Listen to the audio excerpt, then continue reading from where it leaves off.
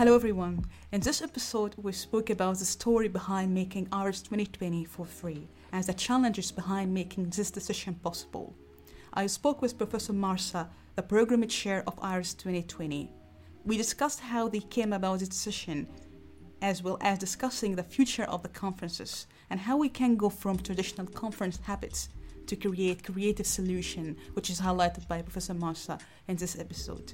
And the most important point is how we can afford an inclusive conferences experiences in terms of attendance, publication.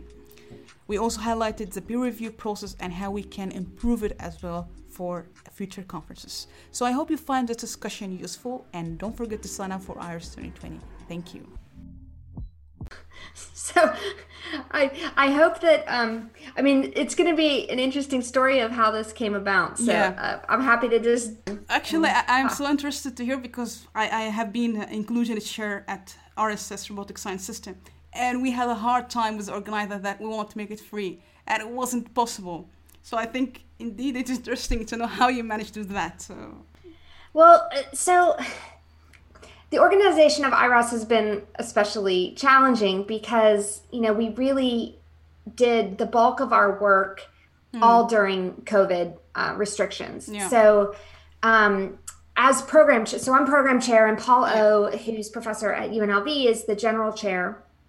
And as we sort of worked on the conference, we were always thinking, that we were hoping, right? Hopeful that we could have an in-person conference. And it just became increasingly clear that we weren't going to be able to do that. And not so much just because of the things happening in the US, but also, visa restrictions and travel restrictions and budget cuts, right? So it's not just what can be done under the law in terms of travel with COVID, but universities were cutting back budgets and people were being told not to spend money on travel. So over the summer, we knew that we were going to have to pivot to a virtual conference. It was a little bit challenging to navigate that because we had signed contracts with the hotels and the venues, and we were concerned about being in breach of contract and then being responsible for those financial costs. So while we were planning to move to a fully virtual conference, we couldn't talk about it for risk of just being in violation of the contract obligations. So we were sort of working behind the scenes on a lot of things. But over the summer, we held the senior program committee meeting. So normally the program committee meeting would be a 3-day event. I was planning to host it in Houston. And you fly in about 30 people who represent all of the IEEE regions to take the reviews done by the conference editorial board and determine the program. Which papers are we accepting? Which papers are we not accepting? And then how do we form those into sessions? So a 3-day meeting became a month of Zoom, right? So I had to do these smaller meetings on Zoom. And so I recruited a much larger SPC or senior program committee than I normally would have, because now we didn't have to pay travel expenses. And so what would normally have been, so normally I think the SPC meetings have broadest representation from the region that's hosting the conference. So it would have been sort of US, North America centric. I was able to have more involvement more broadly from Europe, Asia, and other regions. So we did all of this planning of the sessions on Zoom, and we really were trying to get the work done. And so we had the advantage of experiencing ICRA. So ICRA in Paris had to go virtual, and it had to do so very quickly. And we all participated and saw what worked and what didn't work with ICRA. And the philosophy that really Paul was championing, and a lot of us on the organizing committee supported, was it's very challenging to recreate an in-person conference experience over Zoom. Right? It loses so much of the interaction. So while I had great experiences in workshops and tutorials that were synchronous, they were very, very focused, right? And so you have maybe 100 people who were dedicated But there were challenges of time zones and time changes and who's on daylight savings and who isn't. And so we kind of said, how can we think about this differently? Instead of trying to recreate the in-person conference experience, how can we just make sure that people have easiest access to the content as possible and as broad a participation as possible? So his graduate students and himself worked to develop our on-demand platform. So we had observed the IEEE TV that was used with ICRA, the use of Zoom and Slack and all these different tools. And the resounding feedback that we were getting was simplify, right? We needed to sort of streamline and simplify the interface. And so Paul envisioned this on-demand format where we just make everything there and people can access it as they choose. And he did this with his own students in his group. They developed the software for this interface. So while technically free in terms of money, there was certainly a lot of labor that has gone into it behind the scenes from the students and faculty who've been contributing to developing the tool and beta testing it. But what we found is we've been able to create content that is really intuitive to navigate. It is an interface that will look familiar to people who are used to accessing content on demand. We've been able to use the tools from Paper Plaza, like the keywords, to link and recommend other videos. So somebody might go and watch a video on soft robotics and normally would only see the other papers in that session, but maybe there's a paper in a controls session which is focused on a control application of soft robotics. So that would be linked through the keywords. So you'll be able to see other suggested videos, and we hope that broadens access to the content. So sort of back to this format, we knew we were pivoting to this fully on-demand, no in-person experience. And Paul has a tendency, so he likes to go on walks on weekend mornings and just call me. So I got a call on a Saturday morning, and he was getting ready. We were sort of redoing the budget, right? So we knew we weren't obligated to any of the contracts for the venue. We were a little nervous because we were having trouble getting sponsorship, and maybe I should come back to that later. But he said, Marcy, what if we just made it free? And I was like, well, that would be great. Can we do that? Like, do we know that financially we can do that? So what made it possible to move to free IROS were a couple of key components. One, we had spent no money basically on the senior program committee meeting, which is normally a significant investment, and had spent very little with the loan money that we get from RAS so far, because we were developing everything under quarantine and Zoom. Second, the on-demand tool that Paul and his students were developing was a labor of love, right? With no financial cost. Yeah. And third, people can't write 6-page papers. So to be honest, a lot of the revenue that we have from IROS comes from the overlinked page charges for papers. So we ask authors to keep their papers to 6 pages, and we are really proud of our science, and we want to explain everything, and we go overlinked, and then we have to pay these page fees. That goes to the conference budget. And so we're actually able to cover the costs between these page fee revenues and the sponsorship that we already had in place, and the fact that we had outlaid very little expenses. We knew that we could break even. So authors who had registered already, we have already processed all their refunds of their registration fees. We're working on that now for the wire transfer fees for people who paid by wire transfer. And we shifted everything to this new platform, which incurs no fees for registrations. So we're really doing this on a shoestring budget. And I think that key idea that we can't recreate the in-person experience, so let's make the most intuitive, easiest to access content through the on-demand platform that we can. And fortunately, when Paul proposed this to the 5 different societies that are financial and technical sponsors of the IROS conference, they were all very, very supportive of the idea and said, yeah, this is a great opportunity. Let's try this experiment and see how far we can reach with the content of the conference. Yeah. So first of all, thanks to you and Professor Bulb for this opportunity, because I think based on the experience at RSS and ICRA, you still have to pay fees, and I think that's really challenging decision. And thanks for you for, yeah, I think that's really, I think what we need as a community sometimes is to access more students attending IROS. So thanks so much for the effort. That's really a great initiative. So I would like to thank for that. But coming back to the challenges, because, you know, it could be easy that you set a little of like fees for the conference, but I think how you overcome the sponsorship.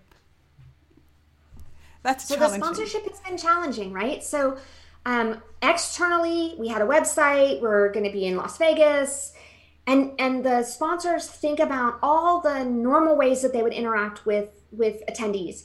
They're going to have a booth, or they're going to have a job fair, or they're going to have their logo on the bag, with no data about how many people we could reach.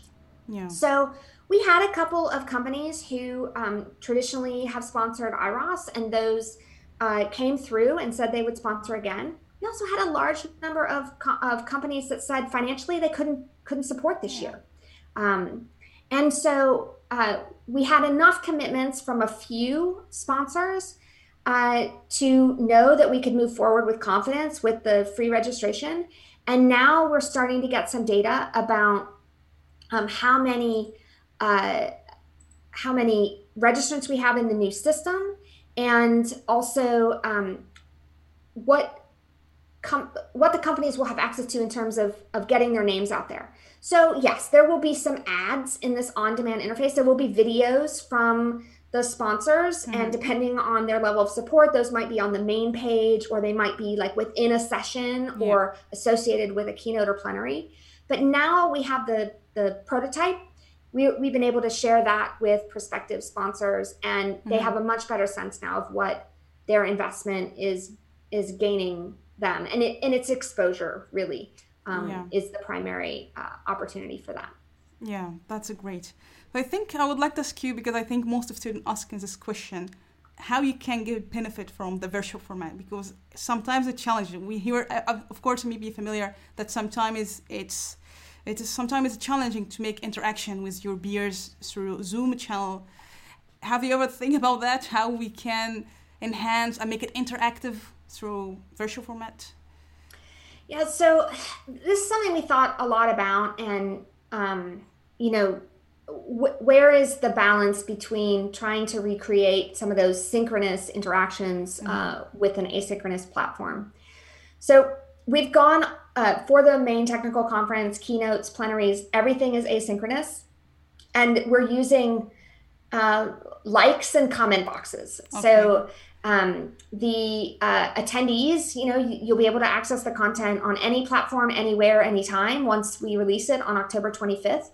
And you can comment on the talks. Those comments are going to be anonymous, so that we don't have to worry about privacy. I mean, if you want to share your identity, you can, but otherwise they're going to be anonymous comments. Yeah. And it'll be up to the speaker to go and see that there are comments and respond to those, either with additional, response comments, or by directly contacting an individual outside of the platform.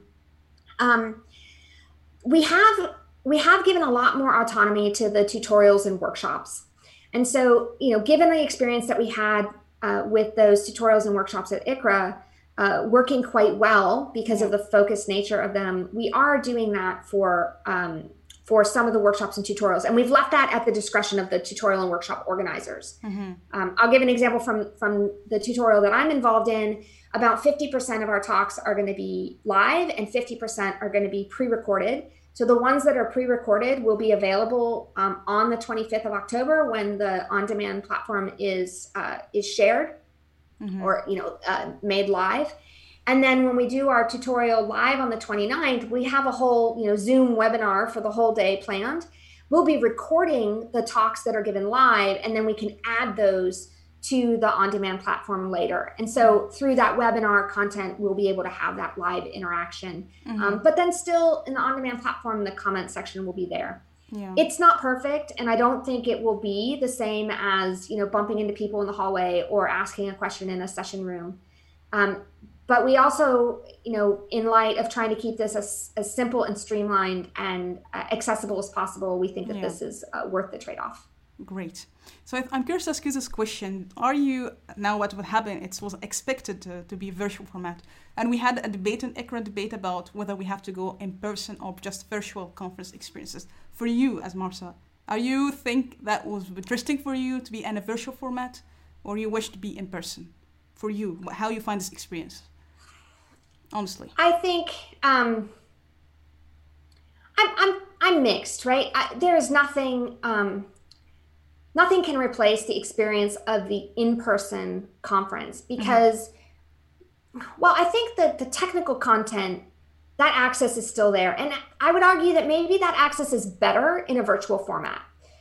We can access it on our own time. I can see presentations that normally would be, presented simultaneously because IROS has 20 parallel sessions. Yeah. So from a technical content perspective, I actually prefer the virtual format because I have much more sort of control and ability to search and find and see those talks. It is those unplanned interactions, right? That's difficult. And even in a Zoom format, those don't quite happen. Yeah. You poke your head in a room, you see a colleague you haven't seen for a couple of years, you take a student with you to the conference and you can introduce them to your colleagues from other universities. That piece is missing, and I don't think there's a way to do that successfully virtually. So I do hope that we can return to our in-person conference experiences. Yeah. But I do hope that we've taken away some of the lessons that we've learned from having to pivot to virtual as well. That's interesting, but I would like to go for two perspectives here. The first one in virtual format, because you mentioned that there's something missing about human-to-human interactions. But do you think, because on the other side, let's be realistic about that, as you said earlier, that sometimes we had issue about visa traveling, sometimes it is challenging. And in ICRA debate as well, we saw some question about why we select certain regions to do the conference.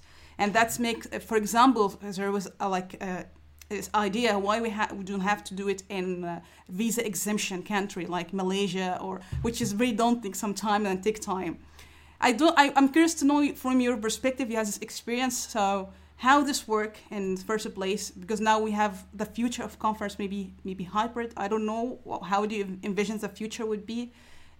Or we have to look for a new technology like hologram or something that may be beyond what we have in Zoom? I don't know.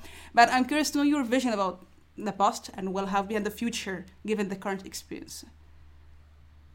I think this is a really great question. And I think there will be a lot of experimenting in the next couple of years to see, what works successfully and what doesn't work. Yeah. My hope is that the lessons we've learned about access to the technical content will carry on. It's an additional burden on authors to record a presentation on top of, the paper and the video supplement and everything else. But having that helps in all those circumstances where, somebody gets sick or somebody has a family emergency or doesn't have the travel budget. Now there is a mechanism that is accepted for how they can present their technical content. And I can see us we should just expect that going forward, we're going to have to do these video presentations. And that content then will reach a broader population. Maybe we've got different levels of registration now that are like, I'm going to be in person, or I want just the on-demand access. And maybe that on-demand access is at this sort of very accessible level. We promised that it was a one-time free registration thing. So I can't say what the organizers of future conferences are going to do. But I think that, the lessons of ICRA being drastically reduced fees, IROS being free, sets an example that the technical content should be accessible at a very low threshold. Yeah. It's just better for everybody. The virtual or the in-person, how do you allow a hybrid experience where somebody who is unable to travel for whatever reason can still experience that? I think we're going to have to think about how we organize the social events at the conferences. The lunch with leaders that's done at ICRA moved to Zoom and had some really vibrant conversations there. We need to think about how we do that when we have a mix of people in person and remote. And, we've got a lot of examples of that from hybrid teaching. A lot of folks, so my own campus, I have students who are on campus and students who are remote. I'm teaching fully remote, but I have colleagues who are in a classroom where there are some students present and some students remote. And I think we just have to bring this to the conference so that we can have those dialogues and interactions and still have some of that, spontaneity that happens with the conference interactions. Yeah, I agree with you. I think in ICRA 2018, they had a beamer in Brisbane conference. So if you are remote, you can still move around, but still you can't engage. That's missing part. So that. Yeah. But again, about the economic impact for the conference, I don't know how this is really, as I said, this is really, I think, courageous decision to do it like that. So for organizing and make this conference possible and this material, because there's a lot of cost around that. So how you can also navigate to this costs? Right. So there are expenses that are typically covered, and we are covering those. So we pay a fee for the Paper Plaza tool and the technical support of that platform and database, and we are covering that. With the budget that we have from the income from the number of sponsors so far and from the extra page fees. Yeah. And we also, there's a small fee paid to the conference editorial board organizer because of the workload with that. The rest of the conference organization is a fully volunteer experience. Despite the amount of work, right? So I have been living and breathing IROS since about May, when the reviews were finishing and preparing for the senior program committee and organizing sessions and session chairs. This is all volunteer. And so, I think we do this. Paul O has invested so many hours. His student has been outstanding. I should definitely acknowledge Dongbin Kim, developing this on-demand tool. He's the lead, but a lot of Paul's students have contributed. We do this as volunteers because we care about our technical community, and we want to make sure people have access to this content. So I think we all need to recognize the workload that goes into organizing this and appreciate the sacrifices that the volunteers are making when they take on the roles of organizing. There's some traditions that maybe need to be evaluated, right? So the senior program committee meeting is a wonderful exchange, right? I had the great fortune to be on the senior program committee for IROS 2019 in Macau. And I got to go to Hong Kong for the SBC meeting, and that was paid by the conference budget. It was a wonderful experience for me to network and meet other robotics researchers. But that's a serious investment to travel, 30 people travel for a 3 to 4 day event. We were able to do the work with Zoom. I don't think it's perfect. There's probably issues and things that we could have done better. But I think there's a balance, right? So my version of the SPC was free, but a lot of time for myself. Less time investment for the members of the SPC who were doing their tasks because I divided everything up into small chunks. But we lost that same kind of experience that you would have at a conference. So I think these are the decisions that we need to make going forward. So how much do we really require the in-person on the organizing end and on the conference end, and how does that affect the expenses for the conference as well? And for 21, it will be also, I don't know, in person or hybrid. I don't know how for 2021. I think that they are right now planning in person. But I think we have to wait and see what happens with the next couple of months and the promises of vaccines and access to vaccines, and how travel restrictions may change and how the economy changes as well. Yeah. There's been significant impact there. So I'm curious, as you as a person, how this affected you, this experience to go through organizing IROS and being free, how this affected in you as Marcia? I mean, I've gone through so many emotions over this. Frustration at having to do things on Zoom. I mean, some of it's selfish, right? I wanted to show off Houston and my campus to the members of the senior program committee, some good Texas barbecue. But then a realization that it's an opportunity. It was an opportunity to involve people who wouldn't have been able to commit to travel to Houston for 3 days in June, but instead could, yes, I can commit to a 4-hour Zoom meeting. Same thing with the conference itself. In pivoting to this on-demand platform, this is an opportunity to reach a much larger group of people than we could otherwise. So I'll share a little bit of data. As of October 8th, we have over 6,500 people registered for the on-demand IROS platform. That is significantly more than we have seen register for the in-person conferences.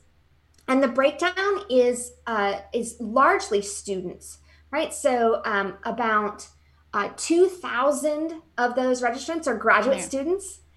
About 600 are undergraduate students. And we even have a small sliver so far. We're hoping to increase this of K-12 students and educators.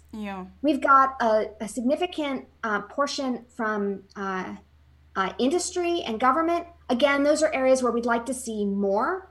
But I think we're able to reach with this platform a much different audience than the traditional, university research lab faculty and a couple of grad students who get to come. And we're trying to tailor the content as well to be more broadly interesting. That's interesting. So we have a few videos of like day in the life of a roboticist, and I won't give that away of who we've got coming. But you get to see sort of maybe people's personalities more and hear about their hobbies. See their labs. So things that we can't do with a traditional conference. And I think that's been the key, right? The key is that we can spend time sort of lamenting that, we can't have these in-person experiences. But how can we be creative about the content that we share? And how can we, what can we do that we couldn't do if it was in person?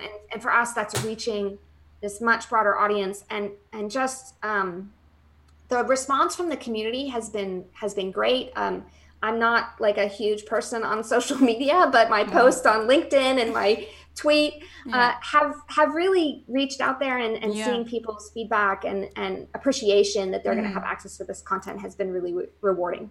I really like this point, being creative, and when you mentioned that, how we can go from traditional thinking to be creative. If you can tell us more about what kind of maybe broad audience, since IROS ECRA dedicated to robotists and academician and people industry. So I think you think ahead of time. I think that how you can shift your tradition about conference to be creative. If there's any other ideas you propose to make conference time, not only for people in academia, but outside academia, do you have any ideas about that? Well, I think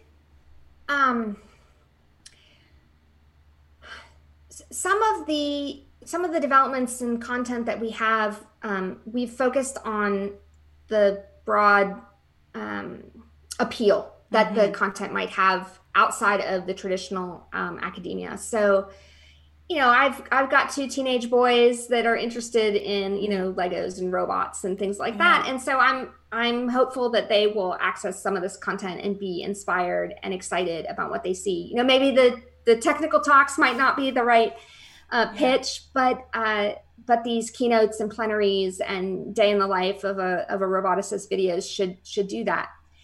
I think where we have even more opportunity is in thinking about how to link what's happening in the research labs on campuses and in industry to the broader public, so that there's both an appreciation of the technology that's possible and a realization of the challenges that are still out there. There's been a lot of talk about how robots can be used to treat COVID. And maybe some misunderstanding of what's possible and what's not possible. And so I think we could use these kinds of venues to help communicate more broadly to the public about the state of the art of robotics. It's not what we see in the movies necessarily, but to understand the humanitarian applications of robotics, from medicine, search and rescue, autonomous vehicles. There's really a lot of great technology out there, but we also need to communicate sort of the state of the art and the limitations, to help people better appreciate what engineering challenges exist around robotics. That's a great point. And I would like to go for, I think many audience ask about peer review process. Sometimes, it's a challenging. And in terms of, I think in ICRT happens sometimes some topics are accepted in the conference and other not accepted. It's about to be intellectually inclusive. So certain topics are highlighted and other not get exposure. Do you think that's something, because I think the decision to be to have IROS for free is inclusive decision. I think everyone has access. So in terms of getting the research in IROS, do you think is it challenging? Do you think to accept different ideas or the peer review process as well? Because we know we have issue here. Yeah, I think. Well, this is a tough thing, and I think. RAS has had challenges in the past, and new structures have been put in place to try and address these challenges. I think the conference editorial board is a very good structure to help with the peer review process, and the fact that that's done separately from the program decisions. Again, we're all volunteers here, right? So I think the attitude of inclusion needs to come at all levels. So it needs to be communicated through all of the process of the peer review, from the editor of the conference editorial board to from the editor-in-chief, right, to the editors, to the associate editors, to the reviewers. And that inclusivity addresses our openness to other ideas, and also how we provide our feedback, right? So I think we need to be understanding of assumptions that can be made about the potential contributions of a particular region, university, individual, gender, race, whatever. We need to sort of be aware that we have potential for bias, and we need to really evaluate the science for what it is. And sometimes that means a kooky idea, but it's like out there and gets you thinking differently, that maybe is executed not at a level that you would like, but that idea has value, needs to be included. So this just needs to be communicated at every level. And I think each person has their role to play. You have your role as a reviewer to inform the authors of your feedback, but to also inform the editorial board members of what you think the value is. So there's a lot of opportunities as a reviewer to sort of point your comments in either direction, right? I can give my feedback to the authors. I can also give my feedback to the associate editors. And we need to highlight those papers that have value and merit, so that they are kept through the process, and then all the way to the senior program committee. There were so many times that we would read reviews and we would take away and be like, what do we think about this? And there was no comments to us, like no opinions that we could really rely on. And so fortunately, the senior program committee had great open-minded people who said, this paper maybe didn't have a strong review, but that's an interesting idea that I think will generate discussion and be interesting for the community to see. So we want to have that included. But this is everyone's responsibility to be inclusive at every stage of the process, and thinking about that inclusivity on all axes. And I think also one interesting point about for audience maybe in conference was America as like American Sign Language, because I think it had a hard time to recruit interpreter, and sometimes we neglect that people need this service. So I don't know how you see the service for American Sign Language, for example, in virtual format. That's a good point. So we have been trying to address some requests that we've had for captioning of videos. And I think we're making some good progress there, so that we will have more accessible content. We need to think about this for all the presentations. So right now it's sort of voluntary for authors when they're recording their presentations to think about captioning. We will definitely be focused on this for the plenaries and keynotes. but this needs to be in the planning from the beginning. And I think, again, it's this sort of mindset everywhere along the way. How do we ensure that that we are inclusive? My niche community is not soft robotics, it's haptics community. And I think this is a community that has been very much on the forefront of accessibility and inclusivity.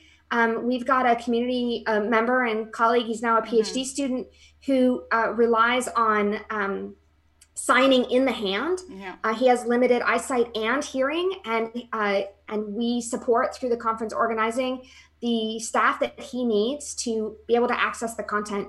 But we could be doing this again with any kind of content that we put out there, be it our recorded presentations, just taking that extra step to do captioning, to think there's value for everybody, right, in having captioning, just from accents or just hearing and reading simultaneously has benefit. Indeed.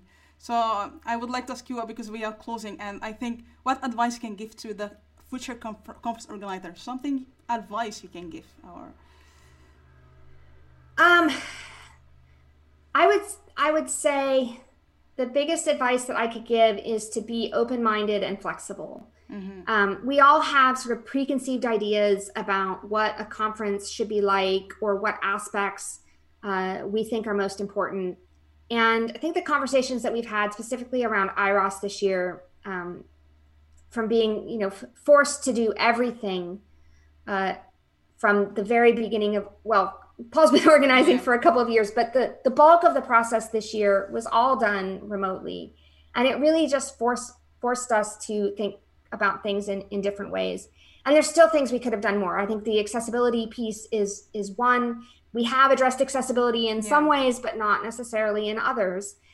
So I think the advice I would give is let go a little bit of your preconceived notions of what a conference should be, and listen to the community, and take this experience that we've had over the past year and going forward as we shift from fully virtual to maybe a more hybrid format, to see what works, and how can we make these conferences as valuable as possible to the broadest possible audience. Is there any idea in your mind when you been working IROS 2020, something you thought about and you didn't have the opportunity to deploy in the current version? Of course, you did a great job to be free, but is something sort of ideas or something, and you think about it, but it didn't happen? You wish to be in this format this year or not? I mean, there's a little bit of things that we've sort of thought about and set aside. We wanted to recreate some of the experiences that people would have had they been able to travel to Las Vegas. So we thought about, was there additional content we could add to the on-demand that would, not be robotics focused at all, but might give that the unique flavors of a experience, not gambling, and but showing off, we wanted to show off the culinary aspects of Las Vegas, and there's unique and broadly appealing performances and things that we could have shared that we just gave up. I think the synchronous piece is something that we were never able to sort of reconcile the on-demand being fully asynchronous and missing out on that piece of communication. So we'll have to see how the buttons and comment boxes work. But that's another piece that I think needs more thought and innovation as to how to bring that back. It's interesting indeed. So do you have any final word this robotics community would like to say? Well, I just say sign up if you haven't already for IROS on demand. I think the community will be very happy with the interface and the ease with which you can find content. So I've had some virtual conference experiences where I can't even find my own talk. And I don't think that will be the case with IROS 2020. So I hope that you will sign up, tell your friends, and get this out there. We want industry involved. We want government labs involved. We want K-12 to see how exciting robotics can be as a field. So that's what I would say is sign up. Let's break some records with registration for IROS 2020 and just show how big the community really is. It will be, yeah. And thank you once again for you, Marcia, and the organizer, for this courageous and compassionate decision for the community. That's really admirable. Thank you for that. Well, thanks for the opportunity to talk about it. Thank you.